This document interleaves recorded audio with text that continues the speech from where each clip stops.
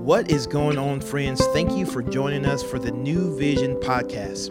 We here at New Vision believe that the gospel transforms lives. So we're going to take an opportunity to open up God's word and see what he has to say so that we can take the best next step to become more like Jesus. Hello, friends, and welcome to the New Vision podcast. I'm Dixie Levitt, the Director of Women's Ministries, and I am delighted that you're listening in today. As we continue at the book of Mark, I'll be reading Mark 9, verses 42 through 50, and be reading from the ESV. Whoever causes one of these little ones who believe in me to sin, it would be better for him if a great millstone were hung around his neck and he were thrown into the sea. And if your hand causes you to sin, cut it off. It's better for you to enter life crippled than with two hands to go to hell, to the unquenchable fire. And if your foot causes you to sin, cut it off. It's better for you to enter life lame than with 2 feet to be thrown into hell. And if your eye causes you to sin, tear it out. It's better for you to enter the kingdom of God with 1 eye than with 2 eyes to be thrown into hell, where their worm does not die and the fire is not quenched. For everyone will be salted by fire. Salt is good. But if the salt has lost its saltiness, how will you make it salty again? Have salt in yourselves and be at peace with one another. Well, I cannot, and I do not watch horror films or shows like The Walking Dead. My brain just does not process that. And here we are reading scripture today about dismembering our bodies. But you have to ask, what is the Lord trying to teach us here?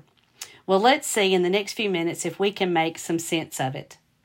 A question that comes to my mind immediately in verse 42 is, who are these little ones that we are warned not to cause to sin, or as the NIV states, cause them to stumble? And looking back in verse 36, Jesus refers to children as the one he takes in his arms to demonstrate what it means to be the greatest. And in other places in Scripture, little ones or children refer to new believers or new followers of Christ. But, however, it is a warning, and it is clear.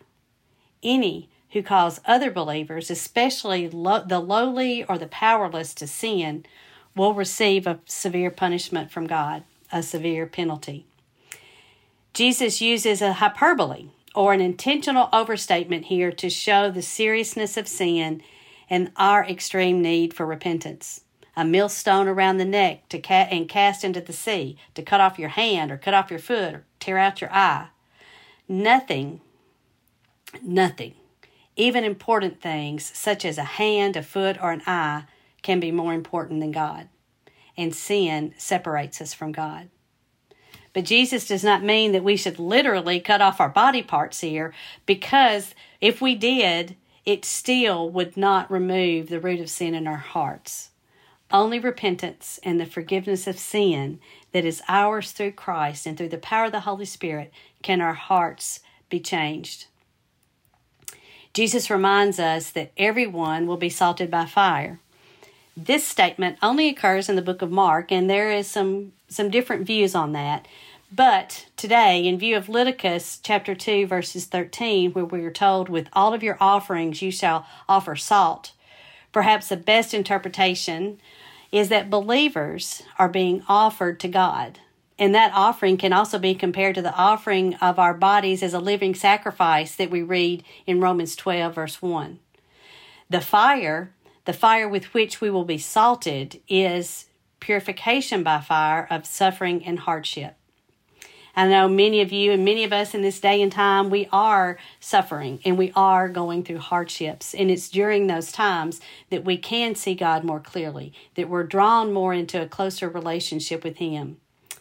But I'm also reminded here of this refining process of gold by fire, where they melt the gold, and by doing so, the impurities or the dross comes to the surface to be skimmed off.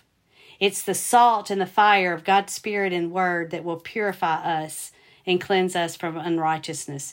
In other words, bring the dross of our sin to the surface so that we can deal with it, so we can repent and seek forgiveness.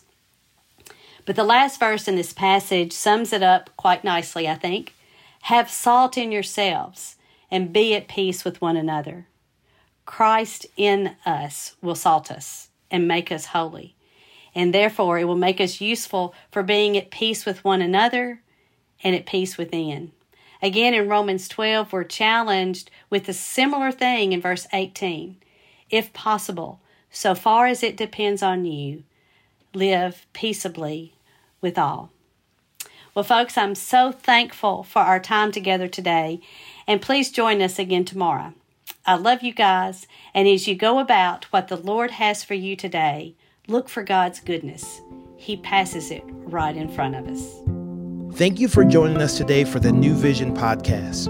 We hope that you have heard a word from the Lord and that you can better walk today in light of God's word. To find out more information about New Vision, we would love for you to follow us on Instagram at New Vision Life or look us up online at newvisionlife.com. And as always, we look forward to seeing you tomorrow.